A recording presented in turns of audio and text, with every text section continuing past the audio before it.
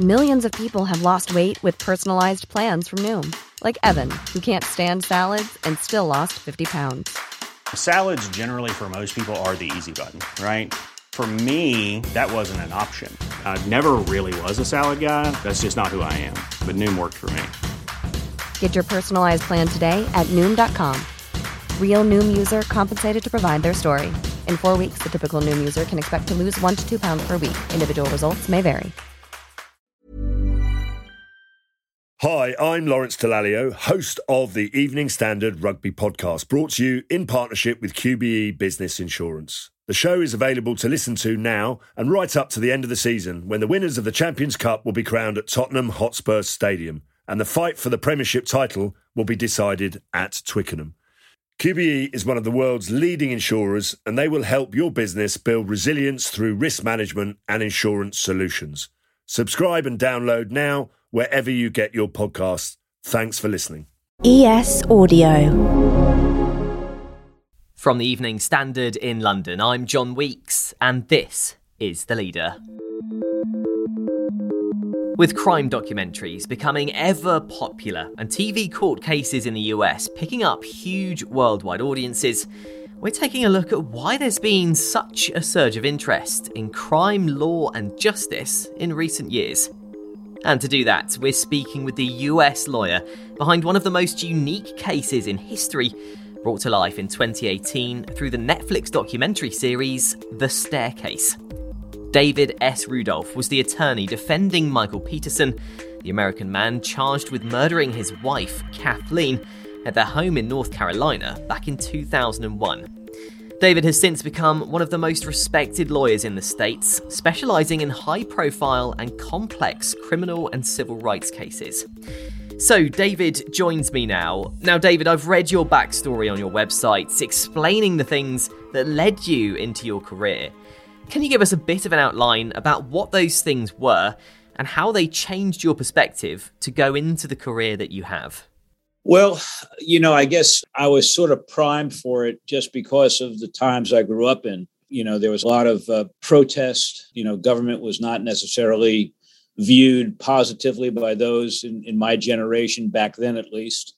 And so, I think I was always a little bit skeptical of government. But then, of course, we had Kent State, where people who were protesting the war in Vietnam, students were literally shot by the National Guard on a college campus.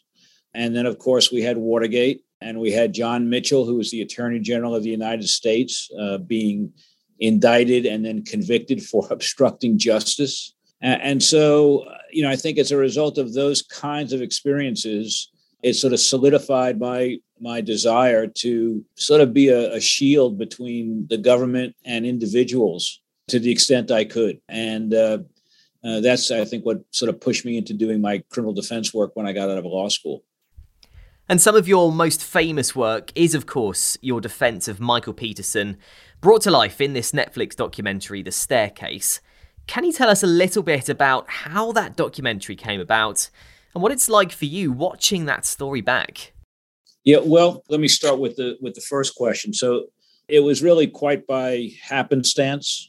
Jean de Lestrade, who was the director, was looking for a story involving the American criminal justice system where a person who had the means and the resources to hire a defense counsel and defend himself was on trial. And he happened to find us just about the time that case was starting up. We talked with him. I was impressed with the fact that they were not so much interested in guilt or innocence, but what they were really interested in was the American criminal justice system. And my client really wanted to have a documentary film crew there because I think he felt like it would keep the proceedings fairer if the authorities in Durham knew that what they were doing was being documented in a film.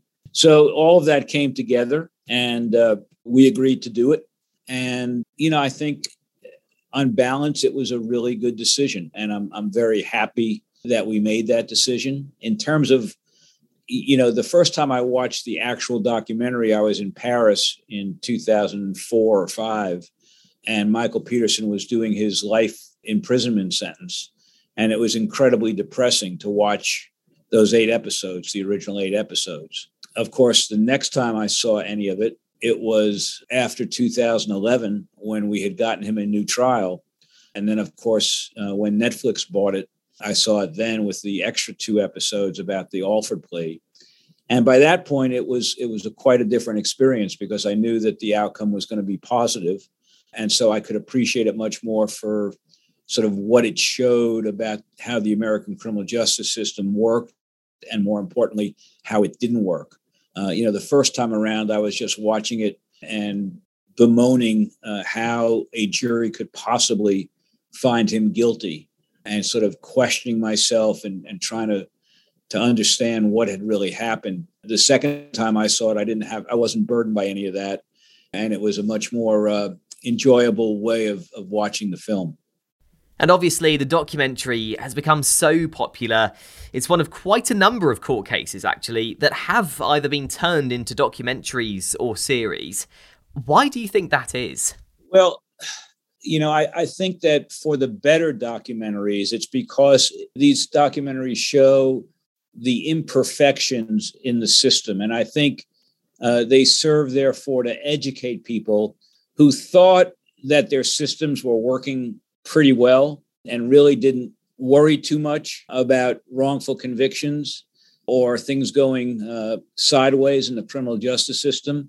I think it sort of opened their eyes to the kinds of problems that those of us who have worked in the system for a long time knew existed. So I think that's been an eye-opener for a lot of people. And then, of course, they're just amazingly compelling narratives of abuses and, of human beings who have gone through incredible trials and tribulations and come out sort of on top eventually. So I think it's just got a natural storyline, in addition to having incredible educational value for people who thought they knew what the system was like, but are finding out differently. Let's take a break now. Stay there for part 2, when David will give his thoughts on the recent Johnny Depp versus Amber Heard court case.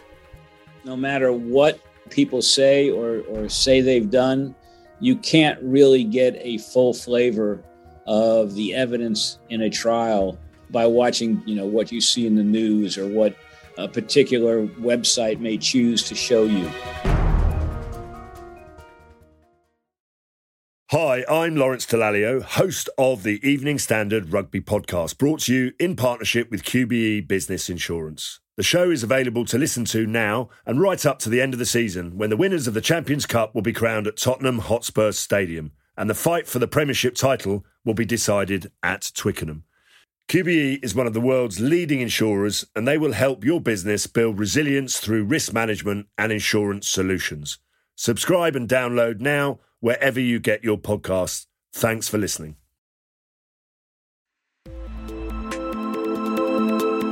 So, David, one of the court cases that has caught a lot of global coverage this year, the Johnny Depp Amber Heard case. So much was made of that, but also how social media played a bit of a role during it. What did you make of the case and the use of social media during it? Well, I think that I prefer for cases to be decided in the courtroom and not on social media, because no matter what people say or say they've done, you can't really get a full flavor of the evidence in a trial by watching bits and pieces on Zoom or, what you see in the news or what a particular website may choose to show you. So I personally think that social media can have a very negative effect on decision makers if they're aware of what's going on in the social media. And of course, judges instruct jurors not to tune into social media, but it's very hard these days to avoid it. Even if you're avoiding it, people in your family or your friends or your acquaintances or your workmates are all looking at it and you're hearing. So I think it's a dangerous phenomenon, to be honest, because I think it can have a real impact on what goes on inside the courtroom. So would you bring in a rule, if you had the powers, to sort of stop people from commenting on cases through social media while they're ongoing? Well, I think that would require more power than I could possibly have. But yes, I think that in the ideal world, the judge and the jury should be focusing solely on what's happening in front of their eyes and their ears. I think they should be shielded from whatever social media influences are out there or other media influences are out there, because it's not just social media. In the United States, of course, you have pretrial publicity, you have perp walks, you have prosecutors giving press conferences when they arrest somebody. So I think all of that really functions against the interests of a fair trial. And I would just as soon see cases tried on the evidence that is adduced in court. And for you, David, obviously The Staircase has been such a popular documentary, and I know you are a bit of a sucker for justice. Are you hopeful for more cases going forward that you can take on that could become documentaries in future? I like that, sucker for justice. I may have to get a T-shirt made up, or maybe you can get one made up and send it to me. Sucker for justice. But I don't think there's going to be another documentary that can possibly match the impact of The Staircase, and here's why. I allowed them the kind of access that is almost unheard of. I think it is unheard of. I mean, they got to film things that most of the time no lawyer would allow them to film. And I allowed it only because I trusted them and I had certain guarantees in place that I believe they would abide by, such as that they wouldn't release any of this film until all appeals had been exhausted, such as they would send the video to France every night so that a prosecutor couldn't subpoena it and get a hold of our plans. So, and they agreed to all those things. So if they hadn't agreed to those sort of preconditions, I wouldn't have agreed to do it. I doubt that an American documentary filmmaker would have agreed to it then or would agree to it now. And I think any lawyer who does it without those kinds of preconditions to protect his client's attorney-client privileges would probably be guilty of malpractice. So I don't think you're going to see that kind of behind-the-scenes documentary anytime soon, if ever. I think that's really the important point about The Staircase. It's not about guilt or innocence. It's not about whether Michael Peterson actually killed Kathleen Peterson or he didn't, whether the prosecution proved their case or they didn't. It's about how the criminal justice system worked in that particular case.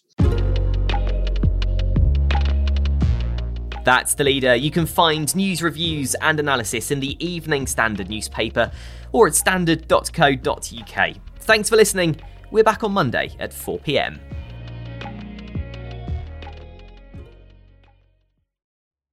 Hi, I'm Lawrence Dallaglio, host of the Evening Standard Rugby Podcast, brought to you in partnership with QBE Business Insurance. The show is available to listen to now and right up to the end of the season, when the winners of the Champions Cup will be crowned at Tottenham Hotspur Stadium, and the fight for the Premiership title will be decided at Twickenham.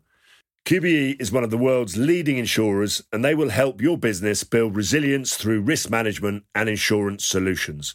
Subscribe and download now wherever you get your podcasts. Thanks for listening.